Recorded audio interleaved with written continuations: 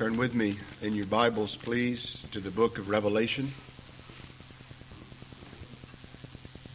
I've determined, if God allows, to spend some time on Sunday evenings when I'm preaching to go through a series on the letters of Christ to the seven churches.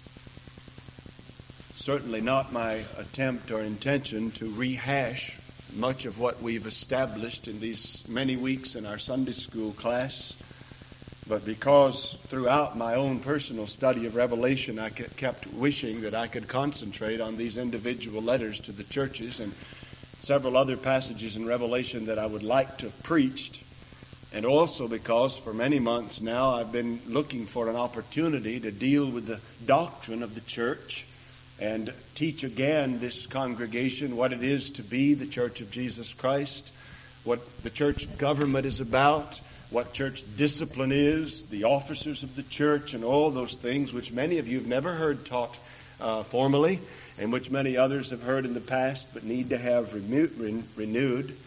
Further, because it was the primary emphasis of my preparations for the trip to Watertown, in trying to uncover for them some of the doctrines and issues of the church, I thought this might be a good beginning point of establishing at least some groundwork in our thinking for the potential and possible series that may follow on the doctrine of the church, not to mention the high and wonderful value of sermonic material to be found in this portion of God's Word. So it's my purpose to lead you through a study of Christ's letters to the churches.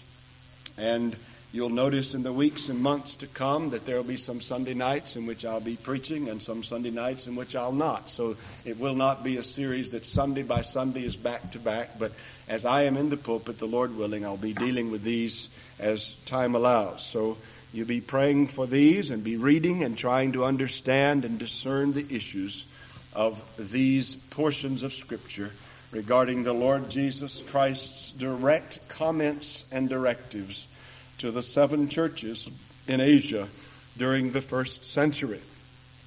Tonight, then, before we enter into a study of the individual churches and the individual letters sent to those individual churches, I want to lay before you the significance of these letters being sent to the churches by Jesus Christ through the Apostle John. The significance of these letters from Christ to the churches. And before we do it, let's read from Revelation chapter 1, beginning with verse 11 and reading through the end of the chapter. You remember, if you've been in the Sunday school class, the study of Revelation in the first several verses as he introduces the book and shows the glory of Christ in his trifold official capacity as God's Redeemer. And then in verse 9, John is stating his own companionship and compatriotship with the people to whom he writes in the tribulation and the kingdom and the patience which are in Jesus, thus identifying himself with those churches and with all the people of God throughout this age who are in the Lord Jesus and therefore participate in the patient endurance of the saints of God who are undergoing tribulation and persecution. And then in verse 11, having said that he was in the Spirit on the Lord's day, he says he heard behind him a great voice saying, as a voice of a trumpet, verse 11, what you see, write in a book and send it to the seven churches, unto Ephesus, and unto Smyrna, and unto Pergamum, and unto Thyatira, and unto Sardis, and unto Philadelphia, and unto Laodicea. And I turned to see the voice that spoke with me. And having turned, I saw 7 golden lampstands, or pedestal lamps. And in the midst of the lampstands, one like unto a son of man, clothed with a garment down to the foot, and girt about at the breasts with a golden girdle. And his head and his hair were white as white wool, white as snow. And his eyes were as a flame of fire, and his feet like unto burnished brass, as if it had been refined in a furnace, and his voice as the voice of many waters. And he had in his right hand 7 stars, and out of his mouth proceeded a sharp, 2-edged sword, and his countenance was as the sun shining in his strength. And when I saw him, I fell at his feet as one dead. And he laid his right hand upon me, saying, Fear not, I am the first and the last, and the living one. And I was dead, and behold, I am alive forevermore, and I have the keys of death and of Hades. Write, therefore, the things which you saw, and the things which are, and the things which shall come to pass hereafter. The mystery of the 7 stars which you saw in my right hand, and the 7 golden lampstands.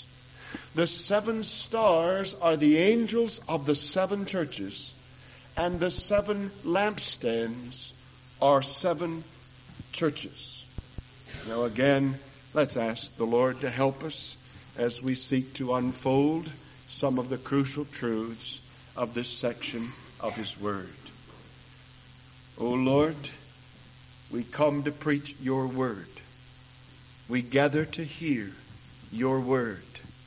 And we desire, O God, that You would speak them to us. Give us Your Spirit. Give unction to the speaker. Give liberty of speech. And draw our hearts together around Your Word. And draw near to Your people. And magnify Your great name in the ministry of the truth. For Christ's sake we pray. Amen. The real kingdom of Jesus Christ is not of this world. In one sense, it is an invisible kingdom. The kingdom of God does not come with observation, the Lord said. It is within you. More often than not, the church of Jesus Christ is bound in the hovels of poverty rather than in the halls of power. She is not immune to earthly calamity. She is acquainted with her own doubts regarding her standing because of her knowledge of her own sin and remaining corruption. No mortal eye can see her for who she is. The scriptures say in 1 John, the world knows us not because it knew Him not.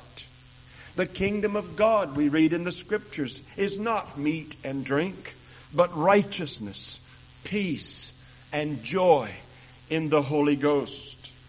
But the church is here. The kingdom of God is here. Set apart from all other earthly societies by her high claims, by her spiritual teachings, by her elevated morality, by her power over human hearts. The church is here. Though they don't know us, though she does not appear as the kingdom which men would expect to find, she is nonetheless here. And though in one sense she is invisible, there is a visibility to her, and the visible church does represent the invisible kingdom of Christ. The visible church is instituted by God Himself in the earth. The invisible church is nowhere seen except as it has expression in the visible church. So even though the kingdom of Christ is invisible, it never appears as invisible, but always it is discerned by that which represents it in the visible church.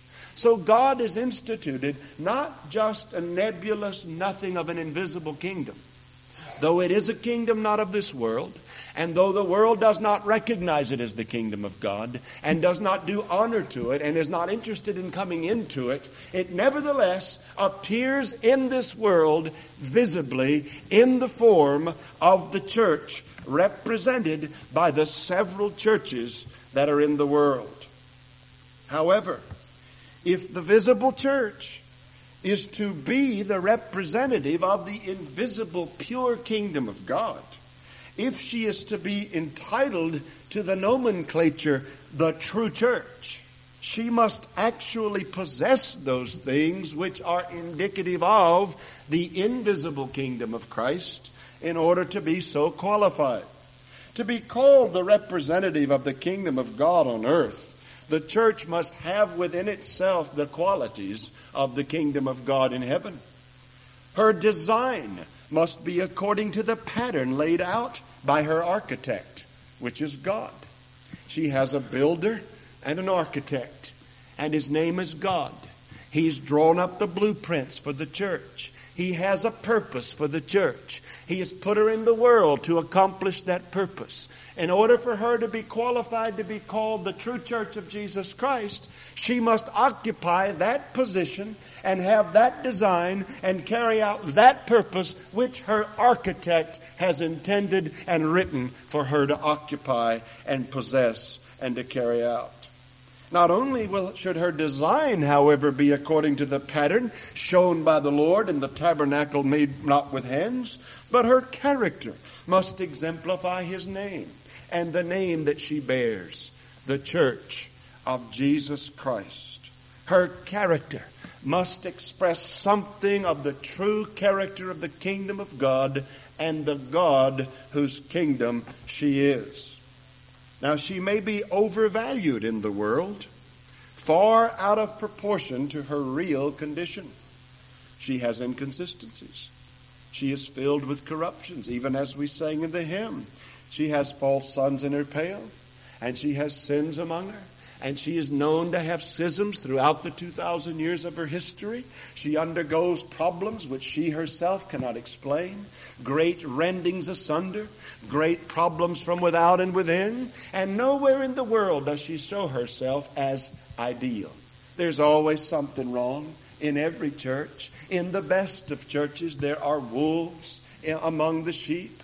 In the best of churches, namely Ephesus in the first century, even among the elders of an apostolic church, with apostles overseeing them, there were men who did not care for the flock of God. Dear brethren, the church has problems. She's inconsistent. She has much corruption. However, sometimes people overvalue her in spite of what they see in her. And they identify her absolutely with the kingdom of God in heaven. The Roman Catholic Church is a good example. They have actually identified the church on earth as being the kingdom of God in its purity and perfection. And throughout history, there's been this smugness about her, about Rome, that has presumed its position far beyond what God ever intended the church to assume in this world. But on the other hand, the church may be undervalued, far beneath what she ought to know and experience in this world, exactly because of these problems which are seen to be in her. Not only do some men overvalue her and make her more than God ever intended for her to be, many people undervalue her and give her no credit at all because they see her inconsistencies. Now, I trust that in our congregation, God has dealt with each of us in such a way that we know our own faults and weaknesses enough that we will not lose heart when we notice the church has faults and weaknesses. I trust that you understand that if you're a sinner, that is the problem the church has. That it's not the church in some sort of nebulous organizational identity out there that you sit back as a member and evaluate and say, oh my, what's happening to it? What's happening to her? What's happening to the church? You can't ask that question honorably without looking into the mirror and saying, what's happening to me? And if you're not asking it that way, you're going to be led down a very difficult path by the devil into much distress and discouragement and maybe even into apostasy. Well, the Lord, in order to prevent us from either of these errors of overvaluing the church or undervaluing her in our judgment, He, the head of the church, has provided us with clear definition of the true church in the world in these epistles in the book of Revelation. Now, the Lord has made it clear what the true church is. And it's interesting how He's done it. In this section of Scripture, which we're going to study, the Lord has shown us the definition of a true church by two means. And those means are these. First of all, He uses symbols. And second, He gives us examples. There are symbols for the church in the passage which we read. And then in chapters 2 and 3, there are 7 examples of the visible church in the world to give us a good picture of what the church of Jesus Christ really looks like and really is in the world. In fact, the subject of the whole book of Revelation is to be the church. This is seen in chapter 1, verse 11. Look at it. What you see, write in a book and send it to the 7 churches. Why? Why send it to the churches? Because they're the ones who need to know what you're writing. It's written for them. They are the concern. It is for them that it's being given. They need to hear it.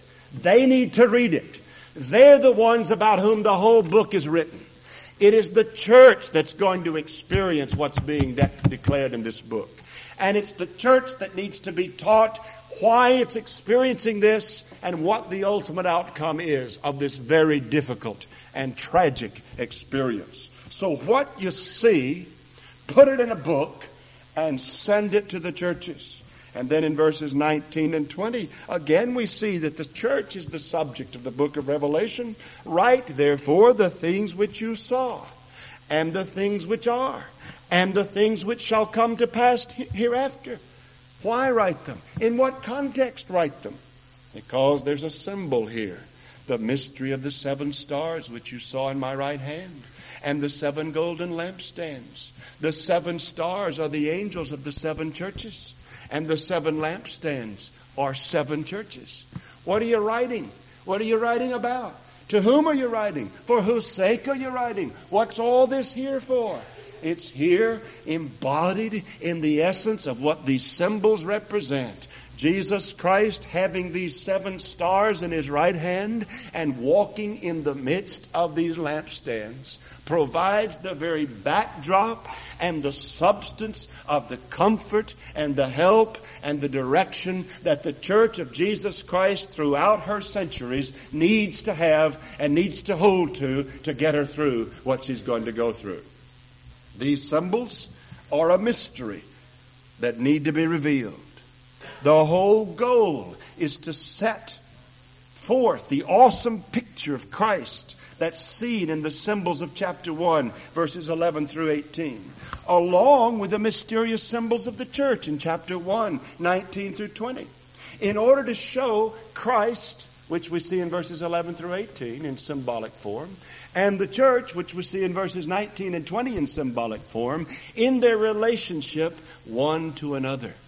What you're writing down, John, is to show the relationship between Christ and His church. And you who went with us through the study of Revelation understand the theme of the book. If we may state the theme, the triumph of Christ and His church over Satan and his hosts. So write these things to the church, that they may know Christ is with them. And in seeing that wonderful relationship that they have with their Lord, they may be able to endure what lies ahead of them and carry out the purpose for which they were built and put together. Now there are 2 symbols describing the church in this passage. The first symbol, the 7 golden lampstands. Verses 12 and 13 and verse 20. Verses 12, he says, I turned and saw 7 golden lampstands, and in the midst of the lampstands one like unto a son of man. And then in verse 20 again, the 7 golden lampstands are 7 churches. The second symbol are the 7 stars. And that's seen in verse 16 when it says, he had in his right hand 7 stars. And then in verse 20 he explains what they are. The 7 stars are the angels of the 7 churches. Literally, these are the messengers of Christ in the churches. Now, what does all that mean? What are all these symbols about? Why are they given? What is the significance of Christ sending letters and this book to these 7 churches? Well, let's look at the first symbol. The lampstands, the golden lampstands, the 7 golden lampstands. The lampstand is indicative and picturesque and symbolic of the mission of the church. It is the mission of the church to be a light bearer in a dark world. God has called his people, as we've read in Philippians chapter 2, that they be a light shining in a dark and a crooked and perverse generation, holding forth the word of life. The purpose for the church in the world, and it ever has been the purpose of the gathered people of God, to be a light, to lighten the nations. She is a light bearer. She's not the originator of the light. She's the holder of it. She's the preserver of it. She's the disseminator of the light. She is to hold fast the light which has been entrusted to her. She is to hold forth the light that has been entrusted to her. Hold it fast and hold it forth. Is not that the task of the church? The pillar and ground of the truth? Not only to hold it together and guard it, but to proclaim it and expand it in the earth. She's to be a light bearer. You are the light of the world. Let your light so shine that men will see your good works and glorify your Father which is in heaven. That's the mission of the church. The sole purpose and aim of all the activities of the church of Jesus Christ is to shed the light of Jesus Christ in this world, to this world. Unless she does it, there'll be no light. If you put your light under a bushel, men won't see it. If the salt loses its saltiness, how will the earth be salted? How strategic a position the church of Jesus Christ holds in the world. Without her, there will be no light. You might say, well, wait a minute. No.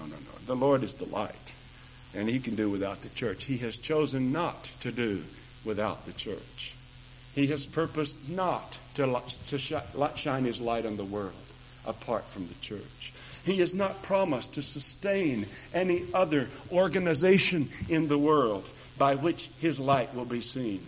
His guarantee is not placed on any other religious movement, even if it be in his name.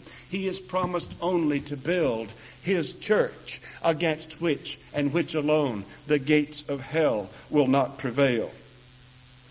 The expression of the whole life of the church is to carry out this purpose, this mission, as a light bearer. She is a lampstand. And there are 2 aspects of this life of the church which are critical and probably sum up the whole duty of the church in being a light bearer. Those 2 aspects are worship and government. In her worship, which includes the preaching and the teaching of the Word of God, she is to exhibit a holy life. The people who gather in her pale are to lift up holy hands in their prayers.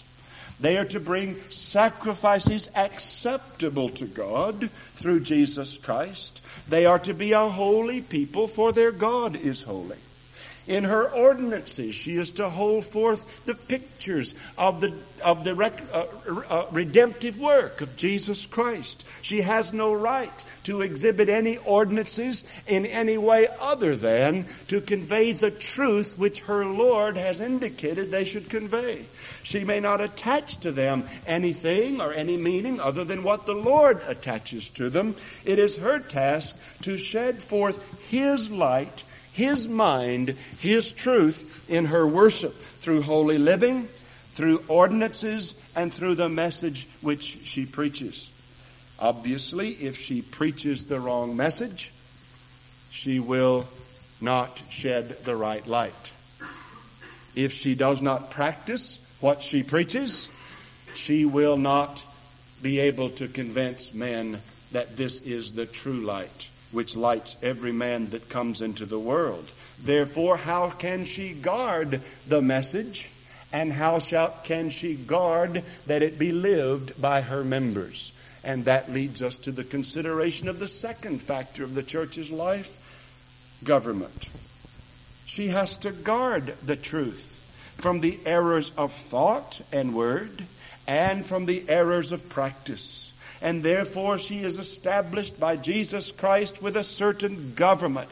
And that government must be executed and exercised with such vehemence and with such rigid adherence to the Scriptures that she will not knowingly tolerate one deviation from truth preached or from truth practiced. Even her deacons are to bear witness to the world in their temporal concerns of the unity and the love of a church and its benevolence in taking care of the matters of order. Everything the church does and its officers is to convey truth and light in the context of peace and unity, so that when men look at us, they see nothing that makes them say, this isn't worthy of Christ. This isn't the way Christ would order His affairs. You see, we're not saying that the church is not going to err. We're not saying she's not going to have some dust in the floor and on the TV and in the window. But when she sees it, she dusts it off. The difference between a true church and a false church is that when the true church sees the dirt, she deals with it. When some of you are accused someday of being a member of a church that excommunicates members, and they say, see, you're no different from all the rest. You've got bad people in your church too. You may use that very thing to them and say, no, that's the very point at which we do differ. We don't tolerate false doctrine and practice. That's where there is a difference. We do love the truth and readily admit that we're not perfect in it. But we seek to guard that truth and to proclaim that truth. It does not become an embarrassment for the church to discipline itself. It becomes a glory to the church. If there's embarrassment, it's in the church that doesn't guard itself and its truth and its pledge and its mission. So the lampstands represent the church in its mission to be a light bearer. And that's going to be its mission forever. That's her purpose forever. Her purity, then, must be maintained and preserved if she's going to be able to disseminate accurately the light of Jesus Christ.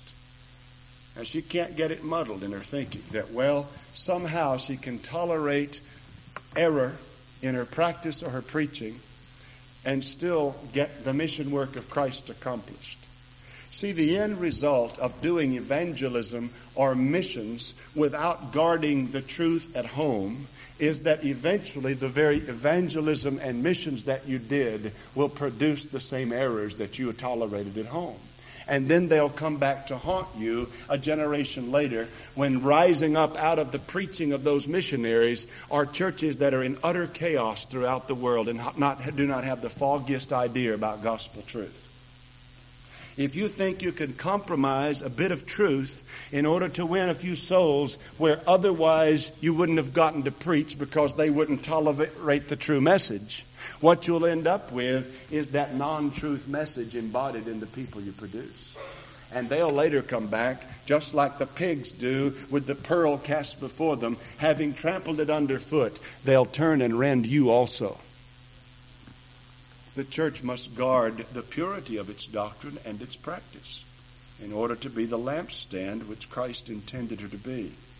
But the second symbol that is employed in Revelation chapter 1 is the symbol of the stars, which are possessed in the right hand of the head of the church. Now, the stars represent Christ's authority. They are the messengers of the churches. You see, not only is the church on a mission, she also is a kingdom. She has the authority of the king exercised in her by means of visible representatives acting on his orders. He has his lieutenants, his governors, if you will. And these stars, which are in his right hand, picture his authority, his government, his rights exercised in the church by means of human beings that he places there to follow his orders. They're in his hand for protection. They're in his hand for chastening. He not only has them in his hand so that he knows their deeds and is able to correct them if they get out of line. He has them in his hand so the world can't harm them while they do his will. They are his messengers. They are to execute his divine message and will. He alone has the authority. He alone has the right to rule. They are to execute his message and they're to guard his message. But it is his message they're to preach. It is his message they're to guard. Only his representatives bear it, but they must bear it lawfully. They must do it according to his rule. If they don't preach his truth, he is not bound to bless them. They're in his hands for judgment. If they do preach his truth, don't you touch the Lord's anointed. They're in his hands to be protected. And he'll defend them because he's defending himself. So the lampstand represents the light emitted by the churches. The stars represent the light given to the churches. Do you see that? The lampstand is a symbol that pictures the light that emanates from the church. The stars are a picture which symbolize the light given to the church. You see the stars that in a sense share the rule of the night with the moon. And there are many passages in the Old Testament that look at the stars as ruling lights in hosts of heaven. The stars give light, and they shed light, and they symbolize here the light that is given to the church that then she may emit to the world. Now notice another interesting thing in verse 16 of chapter 1. When it says that the Lord holds the stars in his right hand, then it says immediately that out of his mouth proceeds a sharp two-edged sword. And his countenance was as the sun shining in its strength. One commentator says that this is a striking picture of these elements in congruence, one with the other. He has the stars in his hand. He has the messengers of the churches in his hands. And then, in context with that, out of his mouth proceeds this sword, this broadsword, this war sword, this sword by which he slays the enemy and the wicked. We see it later in chapter 19, when out of his mouth he destroys the beasts and his kingdom. The Lord Jesus, with the messengers in his hand, the message in his mouth, and then his countenance as the sun shining in his strength, his life-giving countenance over the church, in which midst he walks, the messengers of whom are in his right hand, and his favor and his love and his grace smiles upon her, and his glory dwells in her midst as his messengers carry his word from his mouth to the people to whom they're sent. And His church bears His light to the ages. And the Lord smiles upon her. And they have His glory following them through the wilderness. And if you touch them, you've touched the apple of His eye. And He's bound to vindicate their integrity and defend them, even at the cost of your own health. His authority is enforced by His word, and it's radiated to His people in grace. A beautiful picture, symbol, as the Lord holds these stars in His right hand, walks in the midst of the churches, and emits from His own mouth His infallible word, and from His beautiful face the glory of righteousness for the good of His people and for the destruction of His enemies. The worship of the church may be flawed. Its government may be poorly administered. Its mission support system may be poorly conceived and carried out. But if it holds forth the light of Christ, if it submits to the authority of Christ, proclaiming His word, exemplifying His light, as long as its authority is all from Christ and not from men, then it is a true church. Do you hear what I said? Listen again. Its worship may be flawed. Its government may be poorly administered. Its mission support system may be poorly conceived and carried out. But if with all those errors it holds forth the light of Christ, and if it submits to the authority of Christ by preaching His word and exemplifying His character, then it's a true church. You hear what we're saying? The Lord is in her midst. Why am I telling you this? Because the temptation will be, as we undergo thorough reformation, to see other churches who have a few I's not dotted and a few T's not crossed and maybe some more serious problems, and we may overlook the essence of the matter and miss the fact that they do still possess the character of Christ and preach the message of Christ, even though with some problems, and even though in their organizations and in their carrying it out in the world, they've got some real messes on their hands. We have to remember what the true church is in the world, and that's why the Lord wrote these letters. Read about the 7 churches in Asia Minor and see what picture you get. You tell me they had all their act together. You tell me they didn't have any problems. Study the churches to whom the epistles were written in the New Testament. You tell me those epistles were written to churches that had no difficulties, problems, and didn't need correcting. These were apostolic churches. These were churches with direct revelation before them. These were churches with extraordinary gifts. These were churches that had been born out of the real fabric of Christ's presence Himself in the day in which the Holy Spirit came in person on the church. And yet they needed epistles from apostles to straighten out all kinds of problems. Be careful before you kick a church out of the kingdom of God because it doesn't do everything the way you do it. Now you understand that I say that without retracting any of the things that we've preached in this pulpit about the responsibility of the church to guard its worship, to be careful in the way it conducts its evangelism and missions, and to watch the way it does its organization and every other thing. Just because God has been pleased to use bad methods does not mean that once you find that they're bad, you're to continue to use them presumptuously. Just because God has saved people under Arminian preaching does not mean that therefore it doesn't make any difference what kind of preaching you do. It does make a difference. God's mercy has saved people in this room without hardly the help of any human instrument. Does that mean, therefore, that you and I don't need to be human instruments in the evangelism enterprise of the church because God will save them anyway?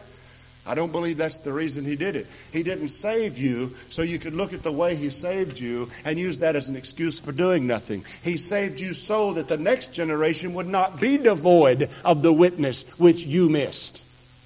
He saved you so that your children will not live 20 years the way you've lived without much of a testimony of the Word of God in purity at all in this land. There's a reason for God building this church here. It's so that our children will have one to attend without having to build it. That's at least one reason. Make sure that you don't kick people out of the kingdom of God because they came into it in a way a bit different from the way you did. The Lord is in the midst of the church which emanates His light, truly, even if it does it imperfectly. But there are two items which will underscore the significance of Christ's letters to the churches that we'll discover in this passage, and these two items are these. First, the relevance to us of these letters gives us something of the significance of them. And second, their comfort for us gives us something of the significance of His writing them to the churches. Now, why would the Lord take the trouble to address these 7 churches in Asia Minor when the next 16 or 17 chapters are going to be occupied with matters that have nothing whatsoever to do with those 7 churches? Or indeed have nothing to do with most churches that existed throughout the last 2,000 years until a few churches that may live just at the end of time. Why would He do it? Well, He didn't. He didn't write these letters to 7 churches that were not alive. And He didn't write these letters just to churches that are going to exist later at the last point of history. He wrote these letters to 7 churches that represent in themselves the manifold imperfections and varieties of the visible church for good to every visible church in all ages and nations. I'm going to say that again. He wrote these letters to 7 churches, and the 7 is significant. It's the number for fullness and completion and perfection. They represent the whole church of Jesus Christ. 7 churches, just like the 7-fold Spirit, the 7 spirits of God in Revelation, represent the full ministry of the Holy Spirit in the earth. The 7 churches represent Christ's true church in the world in all of her manifold imperfections and varieties, but the visible church represented by these 7. And He wrote them to these 7 visible churches, representative of all the churches, for the good of all the churches in every age and nation. In these letters and in these churches are all the evils represented that afterwards grew to such mighty proportions and brought such dire and fearful judgment in the earth and in the church. The church is here depicted as she actually was during the close of the apostolic era, fully equipped for the long career of conflict that lay in front of her. These 7 churches are the picture of Christ's church in the world when the apostolic era was coming to a close. And that those 7 churches are representative of the fullness of Christ's church in the world, fully prepared for the long career of conflict that lay in front of her. They're relevant to us because they represent what we are. What you find here, you'll find here. What you find in the book to these 7 churches, you'll find in Albany in this church. To some degree, you'll see the same principles borne out in the life of our church and our needs. Now, their relevance to us is seen specifically in the fact that each letter has a common conclusion. Look at chapter 2, verse 7. Verse 7 of chapter 2, concluding the epistle to the Ephesians. He that has an ear, let him hear what the Spirit is saying to the churches. And then again, verse 11, verse 17, verse 29, chapter 3, verse 6, verse 13, and verse 22. The same formula at the conclusion of each letter. He that has an ear, let him hear what the Spirit is saying to the churches. You see the significance of that statement? The same formula of conclusion to every church. In the first place, we are told that the Scriptures are spoken by God the Spirit. Let him hear what the Spirit is saying to the churches. You remember 2 Timothy chapter 3, verses 16 and 17. All Scripture is breathed of God. And the play on the words there, God's breath, God's holy pneuma, God's Spirit. God breathes His Word by His Spirit. It's God's mouth speaking to the ears of man. Let him that hears.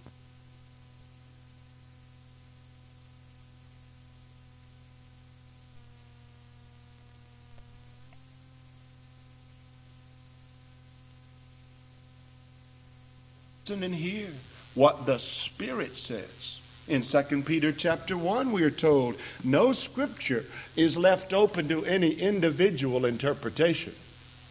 You don't get the right to interpret it every man for himself. And see, that's an area in which the priesthood of believers and that doctrine has been perverted in our day. The priesthood of the believers is appealed to as saying that every believer is equally capable and able to interpret the Scriptures for himself. And if your church has 51 believers that interpret this text this way and 49 that interpret it this way, the only way to resolve the issue is have a majority vote and 51 win and 49 lose. But really the 51, when they win, don't have any right to expect the 49 to buck up, because every man is a judge in his own eyes and can interpret the Scripture any way he pleases because he's a priest of God. That's the way that's been applied. Now, there's a danger on the other end of the spectrum of having authoritarian interpretation of the Scripture in the hands of a few men, as Rome has experienced, saying that you do not have the capacity to read your own Bible and interpret it, and therefore let us interpret it. We'll leave it in Latin. You don't need to understand it anyway. We'll tell you what it means. You're not capable. That's Rome.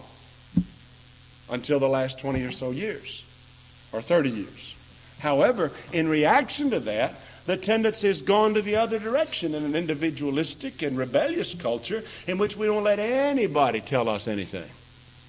And some preachers today are actually preaching in public pulpits that no man has a right to tell you anything. You have an anointing. As long as you've got the Spirit in your Bible, you get to decide what the truth is. And you don't have to submit to any man whom God has presumably put over you. That's been stated among Reformed Baptist gatherings in recent days. And it's not true. Now, what is the truth? Well, no Scripture is given for any private interpretation, but, according to 2 Peter 1, holy men of old spoke as they were moved along or borne along by the Holy Ghost. In other words, there's only one interpretation. It's God's. And whatever you do in interpreting it, you are bound to interpret it the way God meant it when God spoke it. And if you miss it, your priesthood is null and void about that. You've got to get it right. You're under the authority of God. It's not left open to opinion. God has spoken, that settles it. That's the doctrine of the Scripture. It's spoken by the Spirit of God. Let him that has ears to hear what the Spirit is saying to the churches. Well, in the second place then, if the Scriptures are spoken by God the Spirit, notice again the relevance of this to us. He is addressing all the churches. Let him that has ears hear what the Spirit is saying, not to any one of these churches, but to all the churches. And in each church, the command is, each church hear what the Spirit is saying to all the churches. That's not insignificant. It's not, let him in Ephesus hear what the Spirit is saying to the church in Ephesus. It's let him in Ephesus hear what the Spirit is saying to all the churches. In other words, what the Spirit is saying to these 7 churches is to be heeded by everyone that's hearing. Because what he's saying to all 7 churches applies to all the churches. There is an application to be made to the whole church of Jesus Christ. You see, we're talking about the relevance of these letters to us. You're not able to say, well, he meant that to the Ephesian church, or that's to the Laodicean church. That's not our problem. Now, another problem in church history and in theology is that some have interpreted this passage and section of Scripture to be a picture of the different epochs of the history of the church in the last 2,000 years. In other words, there's the Ephesian age. There's the Smyrna age. There's the Philadelphian age. And then finally the last one is the Laodicean age. And most in our time have said we're living in the Laodicean age, a lukewarm church. There's only two problems with that. The first is it's not scriptural, and the second is it's not true. The fact is that the Scriptures intend to be saying these things not as representative of one particular church in one age, so the rest of you don't have to pay attention to that. Well, this is for the Ephesian age. We're not in that anymore. So we're in no danger of losing our first love. If you're saying that, you already lost your first love. You missed it already. Well, we're in the Smyrna time period here, so let's really get involved in the Smyrna thing here. That's not the point. These churches are representing the manifold needs and problems of the churches in all the ages, and all the churches in all the ages are supposed to hear what the Spirit is saying to all the churches. You see the relevance to us? In the third place, not only are these things spoken by the Spirit of God and addressed to all the churches to be heeded by people in all the churches, but not to heed the word spoken by the Spirit to all the churches is to lose it. In one particular instance, the Lord said, if you don't straighten up, I'll take your lampstand away from you. I'll remove it. You won't have the light. You won't receive it, and you won't have it to give. Take it out of its place. It's sort of like the barren fig tree. The Lord walks by that thing. He looks at it. It's got leaves. It's got limbs. And there are no figs. And you know, it's interesting. In one passage relaying that story, it wasn't even the time for figs to be ripe. Wasn't even supposed to have figs on it that season. And the Lord saw it and cursed it and said, you won't bear figs from now on.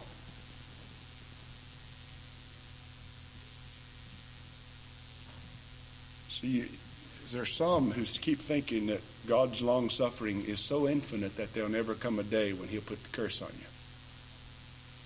And you'll go home tonight, you'll have a little stirring of conscience, but you'll rush off to some fat food. You'll get a little pleasure before you go to bed. You'll sleep it off. Tomorrow you'll wake up, and your actions will go right back the way they were Saturday that created the little guilt pangs you had today. And you'll play this incessant game with God in which you come to God's house and like to have your conscience trodden just a bit so that you could say, Pastor, you really stepped on my toes. And you like it that way as long as you can keep it about the toe level. And you'll go home, and it becomes a little game. You like feeling things, but you don't want to feel them in such a way that it actually makes a difference in your bank account, or in your time spent in front of the tube, or in the time you spend with your kids, or in the way you use your mouth, or in the way you pray, or anything else. As long as nothing actually ever is exacted of your behavior, you like the process of getting stepped on a bit in preaching, having a few tears maybe even feeling stern toward God or stern toward the world. But as long as you don't have to do anything, as long as you can keep that right hand attached and keep that right eye in, fine. The problem is there will come a day when the Lord will pass by you looking for fruit, and he won't find it. And he'll curse you, and there'll be no hope ever again of bearing fruit. And you'll become a monument to God's righteousness. Not to heed the word is to lose it. Let him that has ears to hear, hear. This is not an accidental sevenfold reminder. This is an exhortation of urgency. If you have ears to hear, hear. In Hebrews 2, we're told, let us give the more earnest heed to the things we have already heard, lest at any time we drift away from them. Brethren, there are two problems at large among us in this regard, at least. One is, some of you don't believe that. And you think that you're able to retain what you've heard by slovenly response and sloppy and lazy follow-up. You never play a tape. You never open a scripture text. You never go home and meditate on what you've heard. And the Word of God in your life is like the seed sown out, and the birds of the air pluck it out before it ever takes root every week. And the second problem is you've gotten in such a habit of that, and your life hasn't fallen apart in your mind yet, that you've actually come to believe that it's not really a problem in your case. I tell you, some of you may be on the verge of having no more to hear. Not to heed it is to lose it. Well, that's something of the relevance of these letters to us. They're sent by the Spirit to the churches, and the urgency of our hearing what he says to the churches is laid hard and heavily and repeatedly, sevenfold upon us. But also, a factor that helps drive home the significance of Christ's letters to the churches is their comfort for us. Not only their relevance to us, but their comfort for us. And this is seen in a common introduction to the letters. In each case, there is something of a common introduction. Look at chapter 2, verse 2. To the Ephesian church, he says, I know your works. In verse 9, speaking to Smyrna, I know your tribulation and your poverty, but you're rich, and the blasphemy of them that say they're Jews and are not. Verse 13, speaking to Pergamum, I know where you dwell. In verse 19, speaking to Thyatira, I know your works. In chapter 3, verse 1, speaking to Sardis, I know your works. In chapter 3, verse 8, speaking to Philadelphia, I know your works. And in verse 15 to Laodicea, I know your works. At the outset of every epistle, there is this statement, I know your works, or I know your situation, or I know your status and your condition. And there's comfort in that for us. And the comfort is derived by contemplating at least three things. Think about this. There's comfort in those words, I know thy works. And you derive the comfort by contemplating three things. First of all, you derive comfort from those words, I know your works, from contemplating the glorious identity of the speaker. I know your works. Who knows our works? None other than the exalted Lord Jesus Christ himself.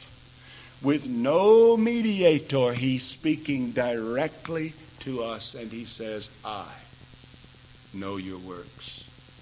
It is the Lord God, the Son of God, God's prophet, God's priest, God's king, sitting at the right hand of the majesty on high, who one day will return and judge the whole universe, and in a conflagration renovate it and renew it, and bring his people to himself, and put death, his last enemy, under his foot, who has a name above every name, that every knee should bow, and every tongue should confess that he is Lord, to the glory of God the Father. And when Jesus Christ comes again, we'll see glorified that which we see in the Scripture by faith now. And that's who's speaking. Notice his constant care and speaking nearness to the church. Here's the Lord in a position in relationship to us in which he speaks to us. The Lord is available to speak to his church. This is not some messenger he sent. This is Christ speaking to his church directly, intimately, from the perspective of one who knows them. He speaks. He cares about his church. And he's so near to her that he can speak to her and she can hear him. He doesn't have to yell. He doesn't have to pick up the phone. This is not through an emissary, long distance. It doesn't take a while for the message to get there. There's nearness here. He's walking in the midst of the churches and speaking to them. My dear brethren, it may be that we're dull of hearing, but Jesus Christ is speaking to this church. It may be that you don't see it, but he is nonetheless speaking to this church. Let him that has ears to hear, hear.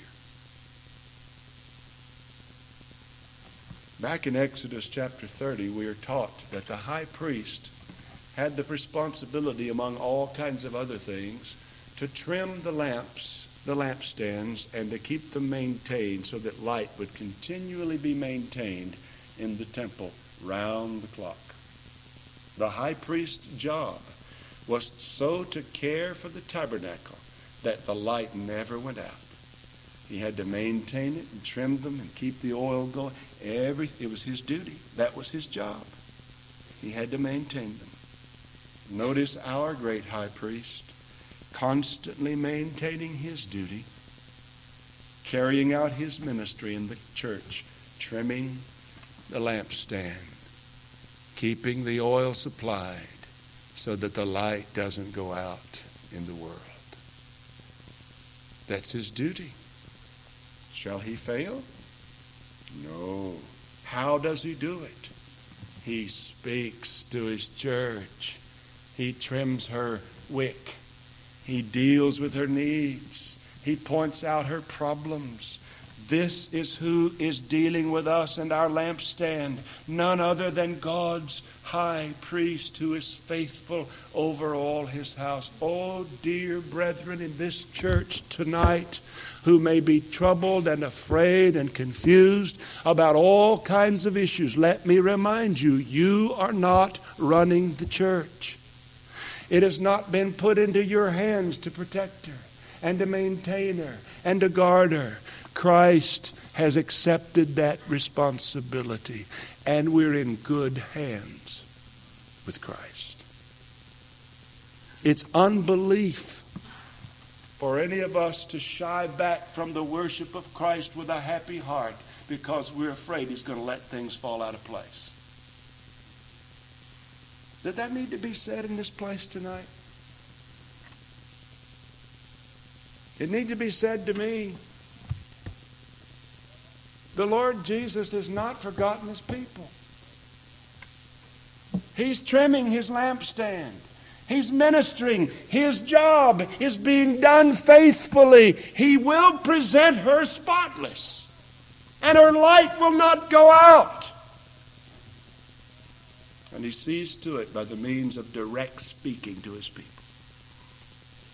Notice in the second place not only the glorious identity of the speaker, but the omniscient perspective of the speaker. Not only I know, but I know. Omniscient perspective. He sees the good in his church. What a wonderful thing that our Lord never overlooks the marks of grace in his people. They're his marks. He doesn't forget to note them. When he's chastening them and rebuking them, he does not forget to commend them where commendation is appropriate. The faintest longings for holiness, the smallest movings of faith, the least stirrings of love, he notices them and commends them and encourages them and feeds them. The Lord hasn't lost sight of you, his people. He sees all that's commendable here. He knows all that's good. He knows. Just as the psalmist understood in Psalm 139, such knowledge is too high for me. I cannot attain it. You know my downsitting and my uprising. Where can I go from your presence, O Lord? You know me altogether. Even while the words are forming on the back of my tongue, you know them. That's too high for me. Christ says to you, I know. You're hurting? Are you scared? Is your faith a little glimmer or a glow in the fireplace about to go out? No, not much warmth left. Not much light left. He knows. You're alone in your workplace. Nobody understands in your home. Your spouse not cooperating. Your kids not coming along the way you hoped. You got problems in your finances. You got problems in your heart. He knows. You've been hurt. You've been wounded. He knows. And let me add this, brethren. When you get wounded and hurt, it is not a godly thing to so hold on to the hurt that you refuse to let the Lord comfort you and remove it. Eventually, a saint who continues to hurt over the same past event is a saint who is becoming ungodly in his sainthood. The Lord knows. Is not He enough to comfort you in your hurt? Why have you not turned to Him? Why do you keep trying to satiate your need with people? When are you going to find that He really is all He says He is in the closet without anybody's help? When is the book going to be enough for you? A verse of Scripture enough to make it through the day, not barely but triumphantly. Now, I don't say this to put you down, but it is a mild rebuke and an exhortation. Brethren, if there's a problem in our seeing the sufficiency of Christ, the problem lies not in His sufficiency, but in our seeing.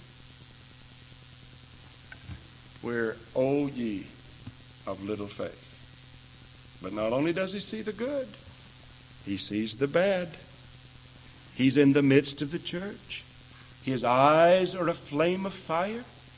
He has the 7 spirits who go throughout the earth, and He sees the bad. You see, His love is not blind. He loves us, but He sees our faults. And what does He do when He sees our faults?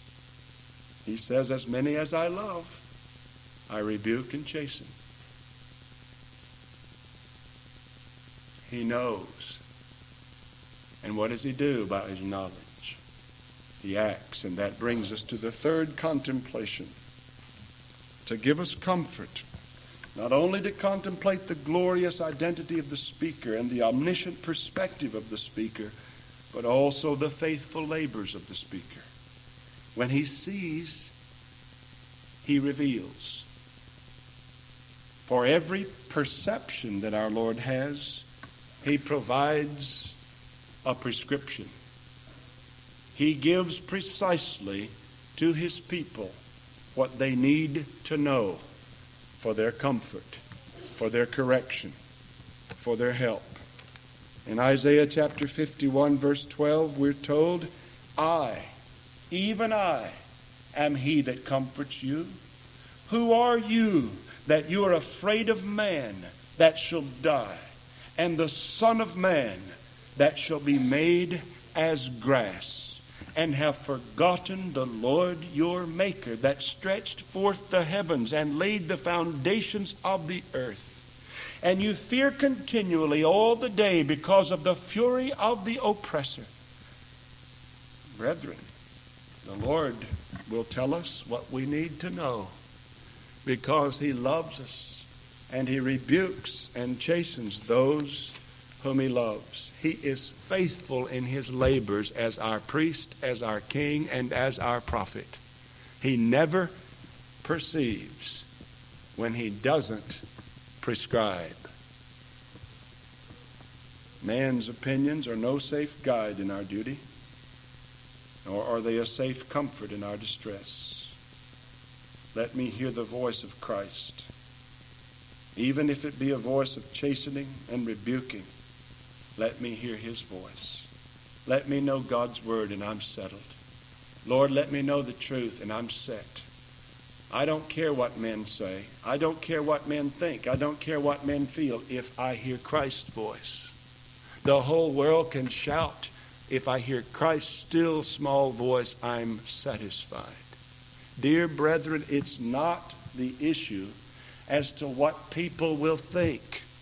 The issue is, what has God said? And if God has said it, that's all ultimately that will matter in the end. Do you get that? We are bound to obey not anything other than what Jesus Christ says. And we are bound to obey all of that. Let us hear the voice of Christ, and it sufficeth us, where he comforts with his almighty, omniscient love for his people by the appropriate words fitly spoken in due season. Well, a couple of implications, and then we shall quit. Notice that Christ comforts with words. Did you notice that? It's right on the front of this. When the Lord wants to comfort his people, what does he do for them? He talks to them. He says things, words. I know the theory that believes that words are useless and the best thing to do is not ever talk and just act. The problem is that the highest action in the Bible is speech. When God wanted to save the world, he decided to use the mechanism of talk. Men opening their mouths and preaching the gospel. We have to guard our words. In the multitude of words there wanteth not sin. And there are many problems in this church because of words that are idly spoken by undisciplined lips and proud and selfish lips. And the Lord will deal with that. But the Lord comforts with words. So learn his words. Love his words. Hear his words above all the din of the world's clamor and chaos and calamity, above all the roar of your own little heart. Are you afraid? The Lord says, whom shall I fear?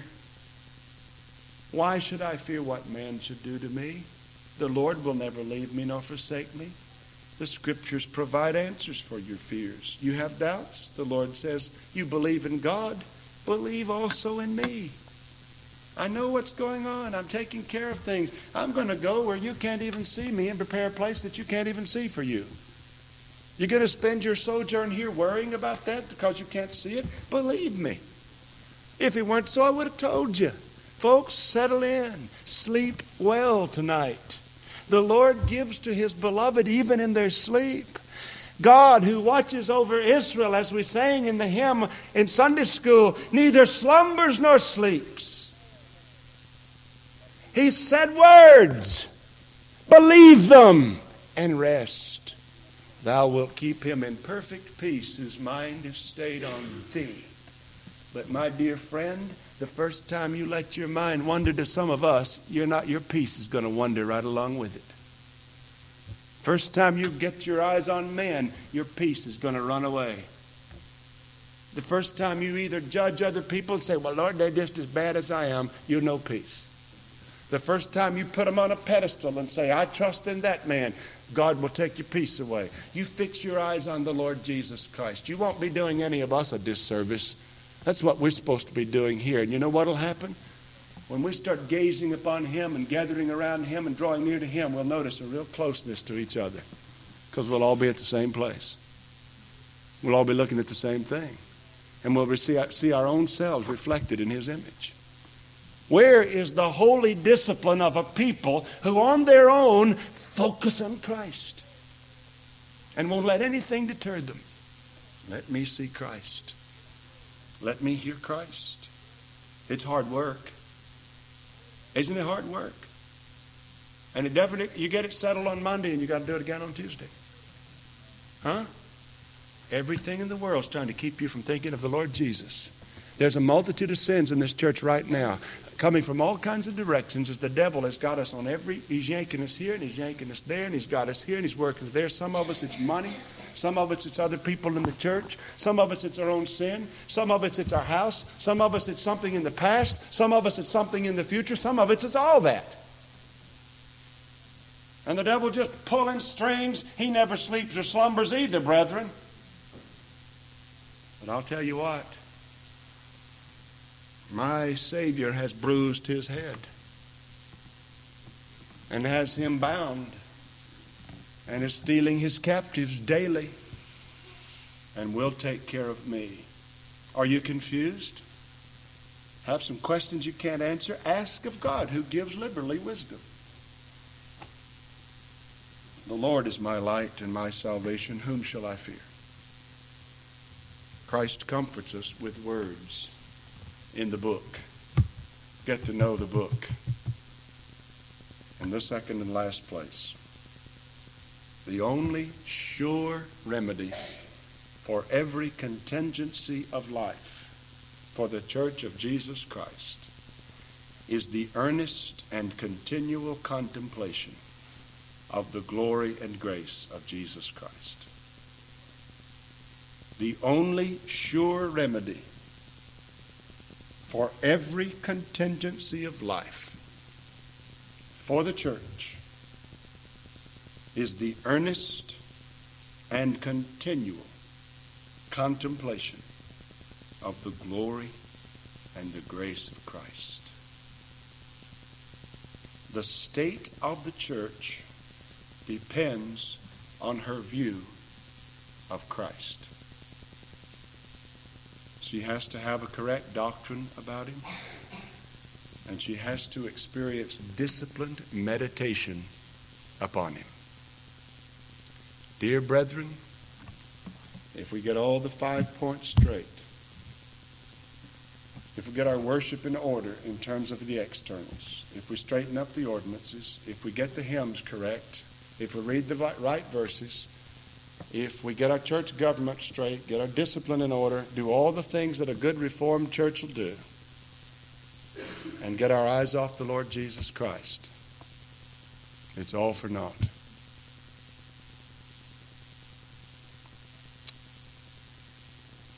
There's not a person in this room who is a believer who would ever explain anything about himself that's good apart from the terms Jesus. It's all of Christ. If you love anybody, you love Jesus. If you need anybody, you need Jesus. If you desire anybody, you need to desire Jesus. You're sick of the world. You've tried men. They don't satisfy. You've tried the world's pleasures. It doesn't take care of your need. You've worried. You've fretted. You're still in a pickle. You haven't found the solution yourself. Where in your life have you ever been where there was real peace and real satisfaction and real comfort and real joy that lasted? You name me any place but Jesus, and I'll fold my Bible up and go home if you can prove it. We're a people who need Jesus. We're a people who need to know Jesus and need to contemplate him in his glory and his grace. And if we will exercise the holy discipline to do it continually, we'll grow up in our faith, we'll strengthen our way, and our light will not go out, but will shine brighter and brighter till the perfect day. May God help it to be so in every soul in this place and in this church until the Lord comes again. Join me for prayer.